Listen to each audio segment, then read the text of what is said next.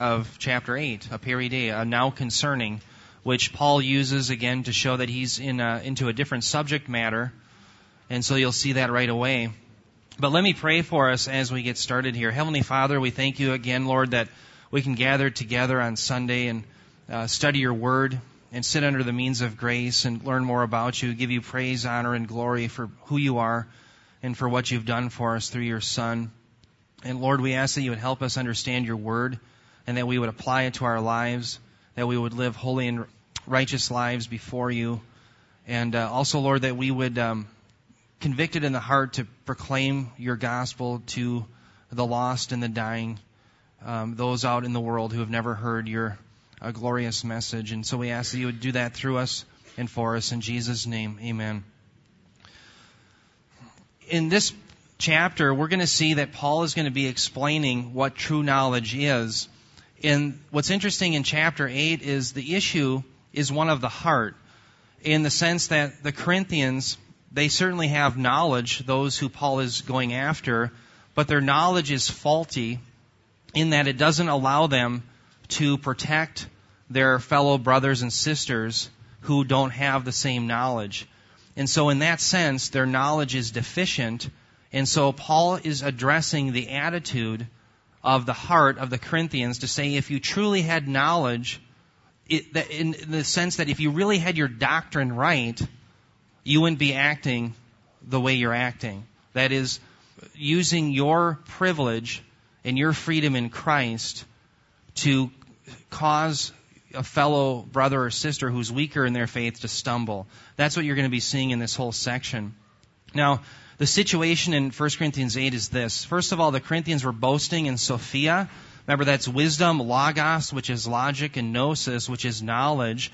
And these three were supreme indicators in their opinion of being spiritual.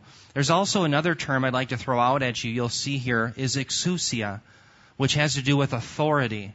And what the Corinthians believed is that because they knew that idols were nothing, and therefore they could eat anything they wanted to, whether it was meat sacrificed to an idol or not, because they knew the idol didn't represent a true God, that they were free to do it even in the temple, even if brothers and sisters would look on.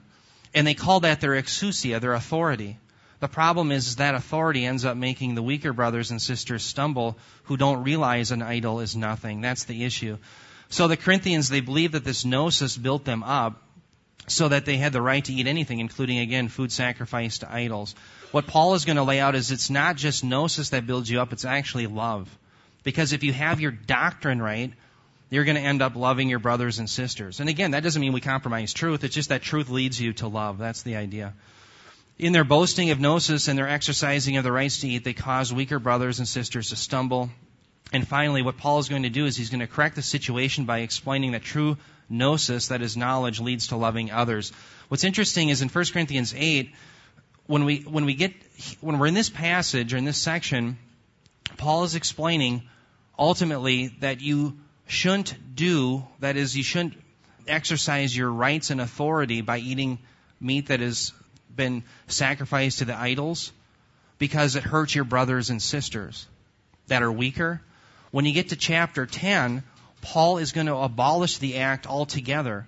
And so the question in your mind arises, well, why doesn't he just abolish it right away in 1 Corinthians 8? The reason why is he's dealing with an attitude. The attitude of the Corinthians here that must be changed is the attitude that they can use their gnosis to cause a weaker brother or sister to stumble. That's the idea, okay? So, again, the issue is they don't know as they ought to know. 1 Corinthians 8, 1 through 3. Now concerning, of course, that's peride, as we've alluded to earlier. A new section here. Now concerning things sacrificed to idols, we know that we all have knowledge. Again, that's this gnosis that they were bragging in. Knowledge makes arrogant, but love edifies. If anyone supposes that he knows anything, he has not yet known as he ought to know. But if anyone loves God, he is known by him. Now notice this term edifies. Again, it comes from the idea of oikos, by the way, is a house. It's a noun. Well, oikodameo is a verb meaning build up like a house. And so again, the idea was that the Corinthians had is that if they had this spiritual knowledge that they knew an idol was nothing, that was supreme in everything because they were going to exercise their freedom. And if you exercise your freedom, your authority, your freedom in the Lord, you are therefore being built up. And so what you do is you take your weaker brothers and sisters who don't know an idol is nothing, and you grab them and you pull them by the shirt collar, so to speak, and you say, you eat the food that's also sacrificed, and that will build you up. So it's not necessarily that these people had bad intentions. It just ends up making their weaker brothers and sisters stumble. So what Paul has to do is he has to say, no, love actually is what is going to build up. And so that's what he's going to have to do. Now, let me just show you in 1 Corinthians 10:23, you're going to see this term build up again, oikodomeo. All things are lawful, but not all things are profitable. All things are lawful, but not all things build up. So he's attacking them in their false notion that just because they know they have freedom, that's what's building them up in their faith. Okay? What would actually build them up in their faith is if their doctrine led them to love their brothers and sisters. We're to love the Lord our God with all our heart, all our soul, all our mind, and then love our neighbor as ourselves. And so they're negating the second of the great commandments, aren't they? And so they're missing it. They're missing the boat. Again, they don't know as they ought to know. Now I want to focus in on this idea that they suppose that they know, right? They suppose that they have knowledge, but the idea is that they really don't. And that's the importance of this term supposes. And notice that it goes on to say that they suppose that they know anything, but he has not yet known as he ought to know. This is a very interesting phrase. I'm going to show you in the Greek that the ought to know is literally not yet he has known, just as he must know. Or better English, I guess, it would be he has not yet known as he must know. Kathos is just as, and de, remember that's the divine necessity. It's must. And typically it's the divine necessity that something will happen that God has predicted. But here, it's the idea that believers must know differently. And so again, the idea here is that Paul is not denigrating knowledge. And so friends, don't let anybody denigrate knowledge of the Scriptures, knowledge of God, by using this passage. That's not the intent that Paul has. Rather, he is explaining what true knowledge is. True knowledge leads to loving brothers and sisters and not tempting them to stumble. That's the point. Okay? Again, not a repudiation of knowledge. It's just, hey, let's qualify what real knowledge is. That's what Paul is getting at. Another phrase I want to talk to you about, there's some debate as to how to interpret this, but if anyone loves God, he is known by him. Gordon Fee, in his commentary, he thinks that this actually isn't in the English. As we see it in English, it's not actually in the Greek. There's a textual issue. However, I disagree with them. I've looked at my textual apparatus in my Greek text, and the majority of the scholars believe that just as you read it here, that's how it actually is in the Greek. Okay? Now, why am I saying that? Well, this is hard to understand as it sits, because listen to what it says. But if anyone loves God, he is known by him. How does that relate to the Corinthians not having the knowledge that they should? It doesn't seem to follow, does it? And that's why Fee modifies it. However, let me just take a stab at this. The idea of being known by him, I think, has to do with the foreknowledge that God has for his people. We saw the idea, remember when we studied 1 Peter in chapter 1? It had to do with that prognosko. Remember, we're talking about gnosis, knowledge. Before, gnosko is forehand knowledge. Knowing the people of God beforehand. And so the idea is that God knows or has foreordained his elect before the foundation of the world to bestow his covenant love upon them. And because of that, the outcome is that they love God. But it's so entwined in both Jewish, I'm saying the Old Testament and in the New Testament doctrine, that if you love God, what must you necessarily do? You must necessarily love your brothers and your sisters as well. And so the idea is you have this adversative which says, but if anyone loves God, and therefore the evidence of their loving God is they love their brothers and sisters, well then that's evidence that they're in fact those who are foreknown by God. I think that's how I would understand it. Does that make sense? That's the only way I can make sense of it. And I'll just leave it in our comments and questions when we get to that. If you guys have anything revolutionary to throw onto this, feel free. I had a captain who used to say that after every briefing. He says, if you have anything revolutionary to add, I'd like to hear it now, right? So you guys feel free, but that's how I would understand that difficult part of the passage.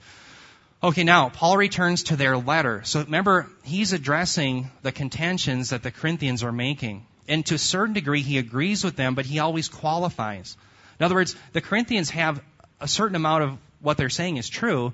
It's just not completely true in the way they're handling it. That is, they're using their knowledge to abuse younger brothers and sisters, or weaker brothers and sisters, I should say. 1 Corinthians 8, 4 through 6, Therefore, he says, concerning the eating of things sacrificed to idols, we know that there is no such thing as an idol in the world, and that there is no God but one. Now here's a protasis. Okay, it's an if-then. For even if there are so-called gods, whether in heaven or on earth, and then he acknowledges, as indeed there are many gods and many lords. Now here's the apodosis. Yet for us, there is but one God, the Father, from whom are all things, and we exist for him, and one Lord Jesus Christ, by whom are all things, and we exist through him. Now I want to talk first of all about this idea that there is no such thing as an idol. The idea then is Paul is acknowledging there really is no such thing objectively as an idol. An idol doesn't exist in the sense that there are really no gods that stand behind these objects. He's acknowledging that, and that much the Corinthians have right. And so the reason why that's important is this section sets up verse 7 that we're going to be coming to, where he says, not all men have this knowledge. Okay? So the issue is, friends, the weaker brothers and sisters, they don't know that. To them, they don't know that an idol is nothing. They're still weak in their faith. And so to them, subjectively, there really is power to the idol. Why? Because they actually believe it represents perhaps a god or a spirit or something to that effect. And so that's the issue. So objectively, is it true that an idol is anything? There's actually a god behind it? No. Subjectively, yes, it's true because the weaker brothers and sisters have fallen for it. And to me, friends, that's the importance of this phrase here where it says, as indeed there are many gods and many lords. By the way, gods and lords is used in the Greek papyri and different manuscripts that we have. The gods typically represent the pantheon of both the Greco-Roman gods, whereas the lords would represent the gods within the mystery cults. Okay, so that's probably what Paul is referring to. And so what I want you to see here is this underlined portion. What Paul is acknowledging is that, yes, to those who actually believe these idols represent gods, then they're true. Then they actually exist as God and Lord. So in other words, Paul is not denying reality that there are actually people who believe this stuff. That's the underlying portion. That's the importance of it. So this section, again, anticipates the qualification when we get to chapter 10, verses 19 through 20, the idea that the idols are not gods, but they are access to demons. Okay? And that, friends, is why when we get to chapter 10, Paul is going to abolish the notion that you can go sit in the temple and become a partaker in these meals that are sacrificed to idols altogether. But again, right now he's dealing with the attitudes that the Corinthians have, namely that they should have love for their brothers and sisters, and in fact they don't know as they should. So again, because people that are weak in their faith, they believe that the gods and the lords, that is the idols, are something, they end up being a conduit to actually worship the demons. And that's why he ends up abolishing it altogether later on. Verses 4 through 6, we'll just continue on in a few thoughts. I want to show you that there's some Trinitarian language that we don't want to let escape, so to speak. Notice it says one God. Okay, so clearly we have one God, but we have the Father. And the Father is from whom are all things. And it's interesting, this is a preposition of source. It's literally ek hu. This who here is a pronoun, it's a genitive pronoun, from whom. So ek is from, and whom. So that means the Father is the source in which all things come from. But when you come down to Jesus Christ, there's this distinction that He is another person within this Godhead, because now He is the one by whom are all things. And here, it's diau. And when you see dia, which is a preposition for through, sometimes you can... in fact, if I was to translate it, I'd probably say through whom are all things. Typically, that's how I would translate it, but by is fine. The point is He is the means or the mediator of all things. So it's the idea that God, the Father, is the architect, and Jesus Christ, as it were, well, Jesus is an architect too, but it's the idea that He's the under-architect, and He's the one who actually created all things. Okay? And so you see the work of, this is actually a functional subordination, they called, within the Trinity. The Son doing things by subordinating Himself to the Father. The Father is the source of the plan. Jesus is the one, in the sense, who carries it out. He is the means by which the world was created. So again, one God, but we have, at least in this passage, two members of the Trinity. So a great Trinitarian passage that we can use to prove that, in fact, we have one God in three persons. Now, again, the issue is not all men know that idols are nothing. Verses 7 through 9, Paul continues. He says, however, not all men have this knowledge. That is, that the idol really doesn't, there is no God actually behind it. But some, being accustomed to the idol until now, eat food as if it were sacrificed to an idol, and their conscience, being weak, is defiled. But food will not commend us to God. We are neither the worse if we do not eat, nor the better if we do eat. But take care that this liberty of yours does not somehow become a stumbling block to the weak. And of course, down here is the real issue, isn't it? Because again, they use their knowledge to their freedom to allow another weaker brother to stumble. Notice where it says, as if it were sacrificed to an idol. It's literally better rendered, they eat as if it were idol food. And it's in the present tense. So why is that important? Well, the lack of the past tense, notice it says up here, sacrificed. Well, this is actually an adjective. And that adjective, you could also render it as idol food. So the point is, it's not happening in the past. It actually indicates that it is very likely that the Corinthians were eating the food in the temple, not in the marketplace sometime later. So here's the issue. A lot of people believe when they read this passage that what was going on is the Corinthians there was food that was sacrificed to these demons, and that food then would be later sold in a marketplace. And the idea would be then that these people would buy that food, knowing full well where it was sacrificed, but they knew it didn't represent an idol, because they knew an idol was nothing, and then they would eat. And then when they would eat, their weaker brother and sister would see it, and then they would stumble because they thought an idol was something. That's probably not the situation, because again, it's not past tense sacrificed, it's that they're currently eating as it were idol food. Why? Because they're actually in the temple when they're eating it. Okay? So we have to get our minds, and that's what I always used to believe when I would read Corinthians, is that these people were taking the food from the marketplace and taking it to their home. More than likely, the language here is that no, they were eating it in the temple. Okay, Keith, do you have something on there? Hold on, let's just get it. Oh, and by the way, let's typically hold it till afterwards, but you probably have something because you've been there, I bet. Well, what was happening here, both things could happen. Yeah. They had feasts within the temples that occurred on the temple property. Yep. That were part of the food that people brought to the priests, and it was consumed there. Yep. And typically that'd be followed by an orgy or something else that was consistent with the entire worship there. Sure. And they also that was the funding mechanism of the temple, where the people would bring the sacrifices in, they'd keep a part of it in the temple, and they'd take the rest of it and go sell it in the market, and the money that was raised would then fund the temple. So both happened. Yep. They both happened, but he's only talking about one of those two. Exactly. And that's the whole point, is the language that we're seeing here points to the fact that it was the former, the idea that it's actually going on in the temple. So, again, I think that that's really a huge issue, because, again, it's not that the meat was in the home later on, and the idea that you have to know whether it was sacrificed to an idol or not. The idea is that these people were actually in the temple partaking in the food sacrificed to idols. And so that's a huge no-no, because at the end of the day, we partake of one supper with our Lord Jesus Christ. How dare we become partakers with food to idols and partakers to the table of idols and demons, as Paul will say in 1 Corinthians 10. So again, not all men know that these idols are nothing. That's the big problem. In verses 8 through 9, he says, but food will not commend us to God. We are neither the worse if we do not eat, nor the better if we do eat. But take care that this liberty of yours does not somehow become a stumbling block to the weak. It's interesting, this idea of food here, because the food is really a liken to circumcision.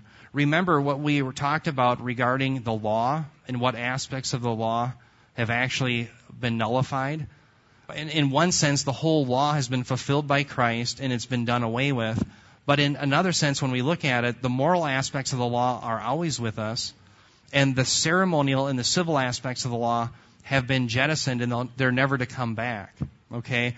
Well, the food laws, of course, would be part of that. And so what Paul says of the food here is what actually he says elsewhere of circumcision.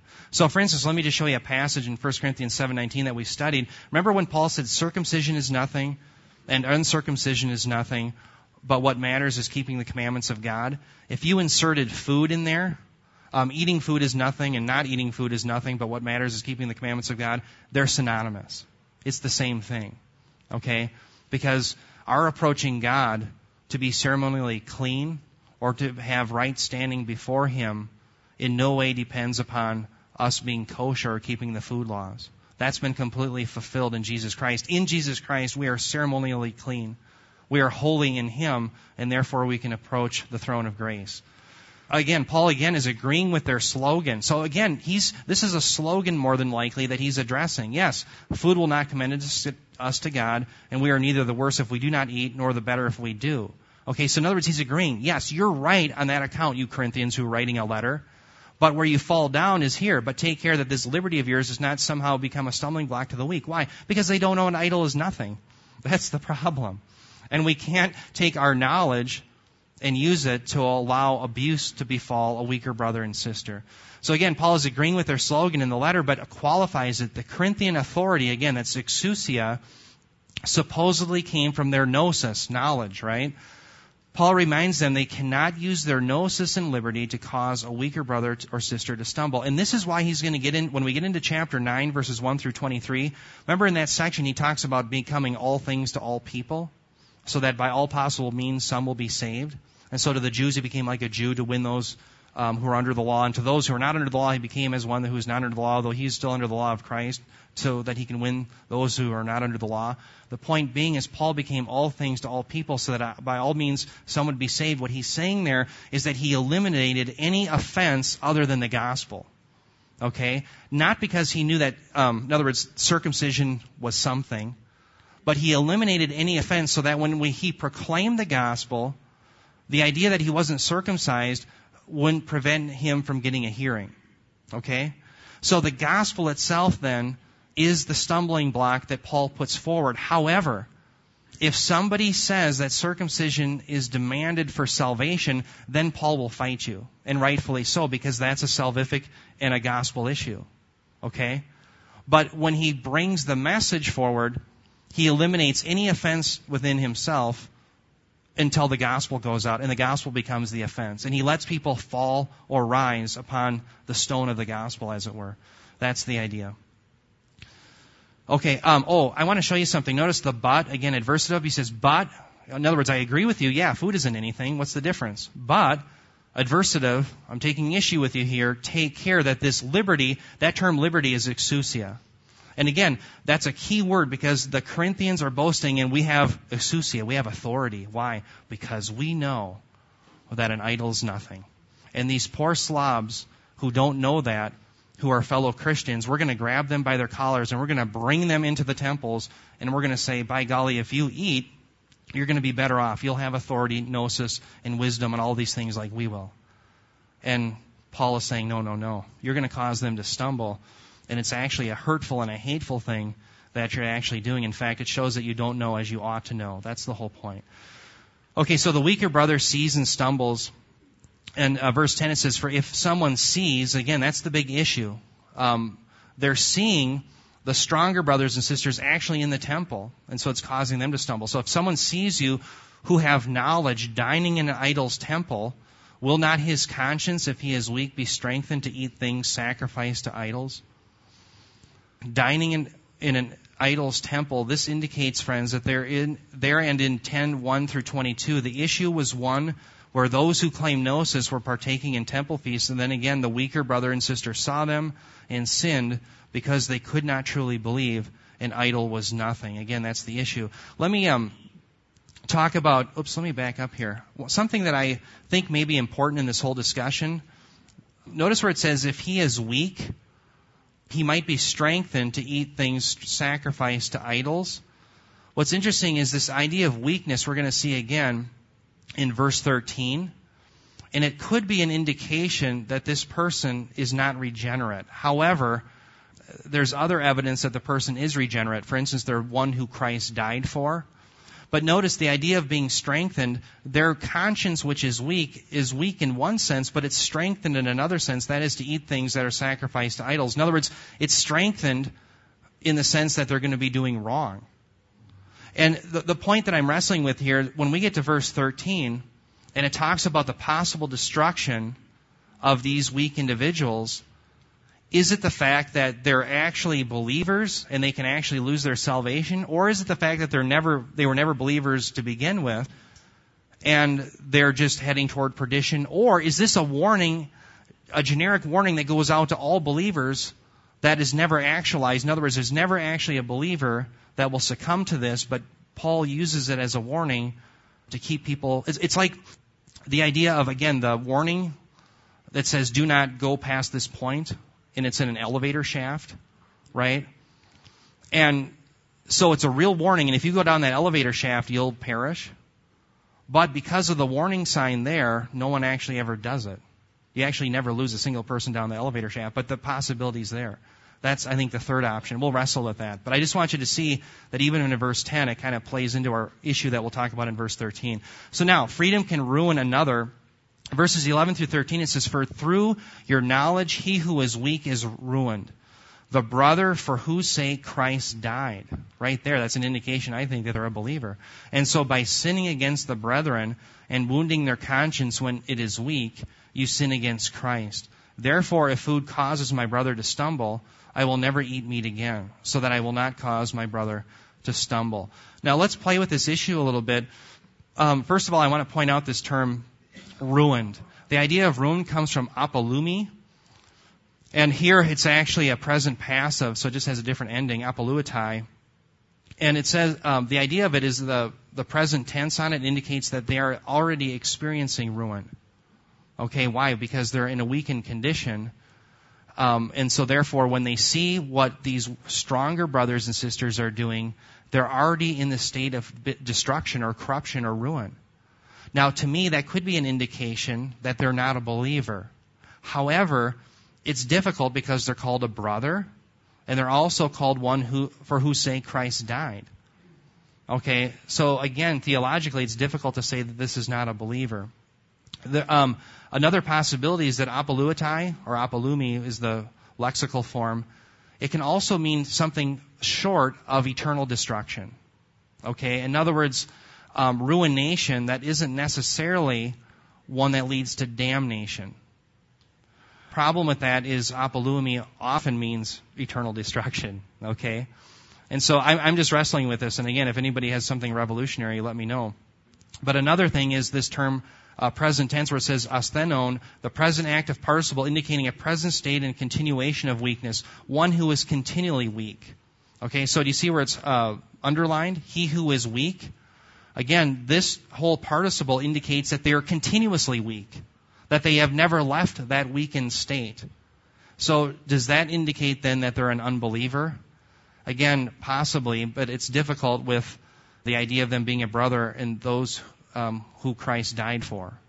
Now, there's a possibility, one scholar, Wayne Grudem, in a commentary that he made, talks about the idea that possibly this language of being a brother and being those who Christ died for could be this idea of Christian charity, where you see a brother or sister, or let's just say a gal or a guy in the church, and you give them the benefit of the doubt, as it were. In other words, the Corinthians don't know. And so the language is actually referring to here, being the fact that they're continuously weak, they're actually an unbeliever. But when it says the reference to the brother and the fact that Christ died for them, that's the outward appearance. That's all we know. We assume that to be the case. That's another possibility. The other possibility is that this really is a warning that applies, and truly these weakened brothers could end up heading towards damnation, and by God's grace and through the means of the Word, that actually never happens, because we know in the greater part of Scripture, John 10:28 through 29, my sheep hear my voice, I give them eternal life, and they shall never perish. So we know in the totality of Scripture that the elect are never lost. Okay? And so perhaps God uses this means of the Word as a warning so that it never in fact occurs. Are you following me? That would be the third option. So with that, again, if anybody has any revolutionary things to add to that, I'll take them. But that's how we have to wrestle with it, in my opinion. Okay, now let me give you some application. I think Gordon Fee does such a great job. He says it far better than I could. Let me read you what he says on this passage. Number one, he has 4 points. Number one, he says the issue is not that of offending someone in the church. It has to do with conduct that another would emulate. Indeed, in this case, apparently, is being urged to emulate to his or own hurt. Again, the issue is the stronger brothers and sisters who knew that the idols were nothing, they're actually wanting to grab, so to speak, the weaker brothers by the shirt and grab them and pull them into the temple and say, you do this and you'll be built up. Well, all the while they're actually, they're back to demonology again. They're back to serving the demons. That's what's really going on. So again, but what Fee's point is, this isn't about offending someone. This isn't about you engaged in Christian liberty and someone who is a Pharisaic type wants to put the kibosh in all your fun. I don't think that that's the point. The point is it's actually causing a weaker brother or sister to stumble. Number two, usually this principle is invoked in more peripheral matters of behavior, but that too is not the case here. While it is true, he says that in verse 13, Paul broadens the scope considerably. The specific issue is something that he will eventually forbid altogether. I was alluding to that fact earlier. When we get to chapter 10, nobody is to go to the idol or the temples and become partakers in those meals that are sacrificed to idols. Why? Because you're becoming a partaker of the meal and the assembly of the demons, rather than being a partaker with the Lord in His supper. So that seems to be the issue. He says, nonetheless, he says the greater issues for him in this section are the attitudinal ones. They do need careful hearing. People arguing for behavior on the basis of knowledge and asserting their authority/freedom to the detriment of others. I think that's important that we all keep in mind. Yeah, we all have knowledge. We know doctrine, but is our doctrine being used to build up the body, or is it being used to cause a weaker brother or sister to stumble? Again, if we know as we ought to know, we'll do it to build up the brethren. What would seem to be an illegitimate use of the principle, even in the broader terms of verse 13, is for those who feel offended to try to force all others to conform to their own idiosyncrasies of behavior. Paul makes it quite clear in Romans 14 that on matters of indifference, people within a given community should learn to live together in harmony with no group demanding their own behavior of the others.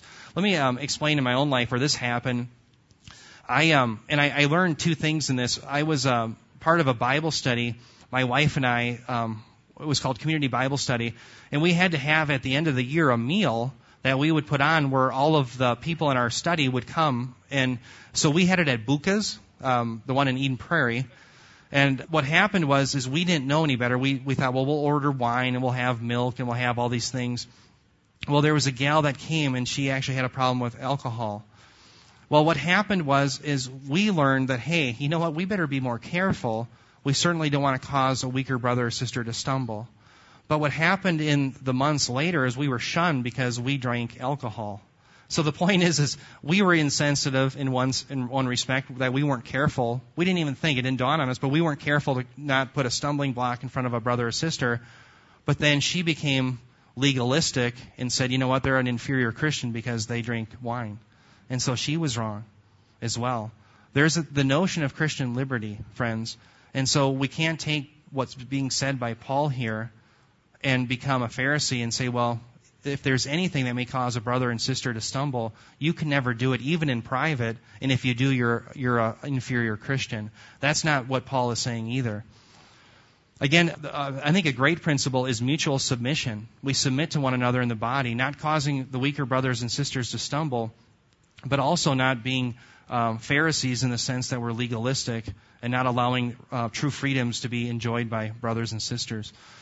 Number 4, the real concern of the passage needs a regular hearing in the church. Personal behavior is dictated not by knowledge, freedom, or law, but by love for those within the community of faith. Everything one does that affects relationships within the body of Christ should have care for brothers and sisters as its primary motivation. This church has always been heavy on doctrine, and by God's grace, it will always continue to do so. Let's just always remember that our doctrine is designed to build and to edify and to teach the people of God, to lift them up, and never used as a club that we may do damage or harm to them. You see what I'm saying? And again, I don't know what that looks like per se, but I think sometimes we do. In our own daily lives, we know when we're trying to just win the argument versus when we're trying to build up a brother and sister. And so let's just keep these things in mind. With that, I'll take any comments and questions and anything revolutionary you may have to add.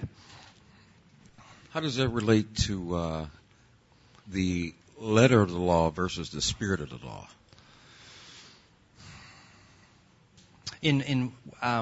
No, when you gave point number 3 up there, and yeah. I see that I've seen that action. Actually, I've been guilty of that a few times. where you try to win the argument or something like this. Well, I'm just more superior to you, or well, I go to sanctified church. Well, ain't my church, things of that nature. Sure. And in showing that, you care for the weaker brother, sometimes you have to step back in a little humility, which some of us are too built up and too strong to step back from. So in the spirit of the law, I think that's what helps you overcome that Pharisaical, bam, letter of the law. Yeah. So how does can that relate in that way? Yeah. Again, I'm just trying to think about this. It's kind of got me flat-footed. I would say that it's never wrong to explain the Scriptures as what they truly mean. In other words, explaining the letter of the law, what does it actually mean? But perhaps it's the way we use it. Maybe that's what you're referring to as the passage that comes to my mind is Romans 2:28 through 29, but that has nothing to do with our subject here. That is talking not about the written word, but that which is in fact the spirit of the matter, that talking about one who is truly a Jew. I would have to think about it, Larry. I wouldn't want to give you an answer just off the top of my head on that one. I'll have to think about it and see how I would. Maybe somebody else has something on that. I had a different question. Oh yeah. Well, I'll come back to you on that. Let me think about it. The warning that we're talking about, the elevator shaft analogy. Yeah. From God's perspective, those who are elect never go in. Exactly. That's right. From our perspective, we see people wander up, some fall in and some don't. And the apostate fall in because they're apostate. They don't always fall in the same elevator shaft, but they do fall into elevator shafts. Right. And as we see them go over the edge, we know they're apostate. Yeah. And so the warning is not just effective, but the warning serves for us to judge what's happening in the people that go up to that elevator shaft. Yeah, well so said. when it says, and I would say that it's probably the case here because in Corinthians and earlier in 1 Corinthians 5, he says, when I wrote to you not to associate with any so-called brother, he's talking about a brother as well. It's a so-called brother because in their midst there were people that were claiming to be Christians and acting unchristian, and they were therefore a so-called brother. Sure. And for real apostates, we don't see from our side of things what an apostate looks like. We'd think we would, but God does, because we think that we see fruit maybe. But when it says in 2 Peter, promising them freedom while they themselves are slaves to corruption, for what a man is overcome, by this is he enslaved. For if after they have escaped from the defilements of the world by the knowledge of the Lord Savior Jesus Christ, that looks like salvation to me. Yeah. If after they've escaped from, and then it says, they are again entangled in them and are overcome. Right. The last state has become worse than the first. It's an apostate, So from our perspective, he fell down the shaft. Right, that's right, yeah. So the shaft, those warnings are a way for us to look and judge the actions of those around us, especially in the church, to see if that indeed is, if their faith is true. That's a very good implication, yeah. Very, very well said. Yeah, I guess the issue I was dealing with is it possible that the elect actually lose their salvation? No. But you're right, that's a very valid implication that no, there are people actually fall down the shaft. It's just that they're apostate and the reprobate all along. So absolutely. Yep. It's very difficult. It's very difficult to find anything that's revolutionary based on the way you teach. Well, no, it's hard to contradict anything that you're teaching us. But when you were talking, and I'm not contradicting anything. I'm just confirming and just citing another scripture that says the same thing. Sure. But if anyone loves God, he is known by Him. Then there's in 1 John 4:7. Beloved, let us love God. Let us love one another, for love is from God, and everyone who loves is born of God and knows God. Right. But then my favorite scripture relating to that also is 1 John 5:1. Whoever believes that Jesus is the Christ is born of God, and whoever loves the Father loves the child born of Him. Yeah, well said. Yeah, so they can't be divorced. This love of God and love of brother and sister, they're intricately, they're intrinsically tied together. They can't be. Yeah. So well said. Yeah. Thanks for adding those passages. Those are really good. Thank you. As you were giving the teaching there, I could not help but go back to Acts, the Jerusalem Council, the Acts 15, when he talks about abstaining from sacrifice idols. And using this teaching, I have a feeling that this is kind of what they meant. Yeah. That's exactly right. In fact, that's what we're going to see when we get to 1 Corinthians 10. Because again, the issue is what they don't realize, those who are strong in their faith in Corinth, is that they're actually partaking, when they're in this meal, they're actually partaking in fellowship with the demons. And so they don't realize that behind these idols there stands this worship of demons. And so Paul's question is, how can you be partaking of the Lord's Supper and have fellowship with Him, and at the same time you're having fellowship with those who are actually sacrificing and holding their dinner, their fellowship with demons? And so that's the whole point, and that's the point that's really being driven, I think, in Acts 15 as well, and that's why it's being prohibited. Because it's interesting, these gods and these idols, there is nothing really behind them other than the subjective reality that those who sacrifice to them give. But as they're doing that, demons are actually behind them, this host of heaven, this stoichia. And so what happens then is, why would any believer want to partake in their fellowship rather than the fellowship of the Lord? And so it's mutually exclusive. And so that's why it's being forbidden as well in Acts 15. So well said. That's exactly right. So then we see consistency within the Scriptures. They're both saying the same thing. So great catch there, yeah. Astute.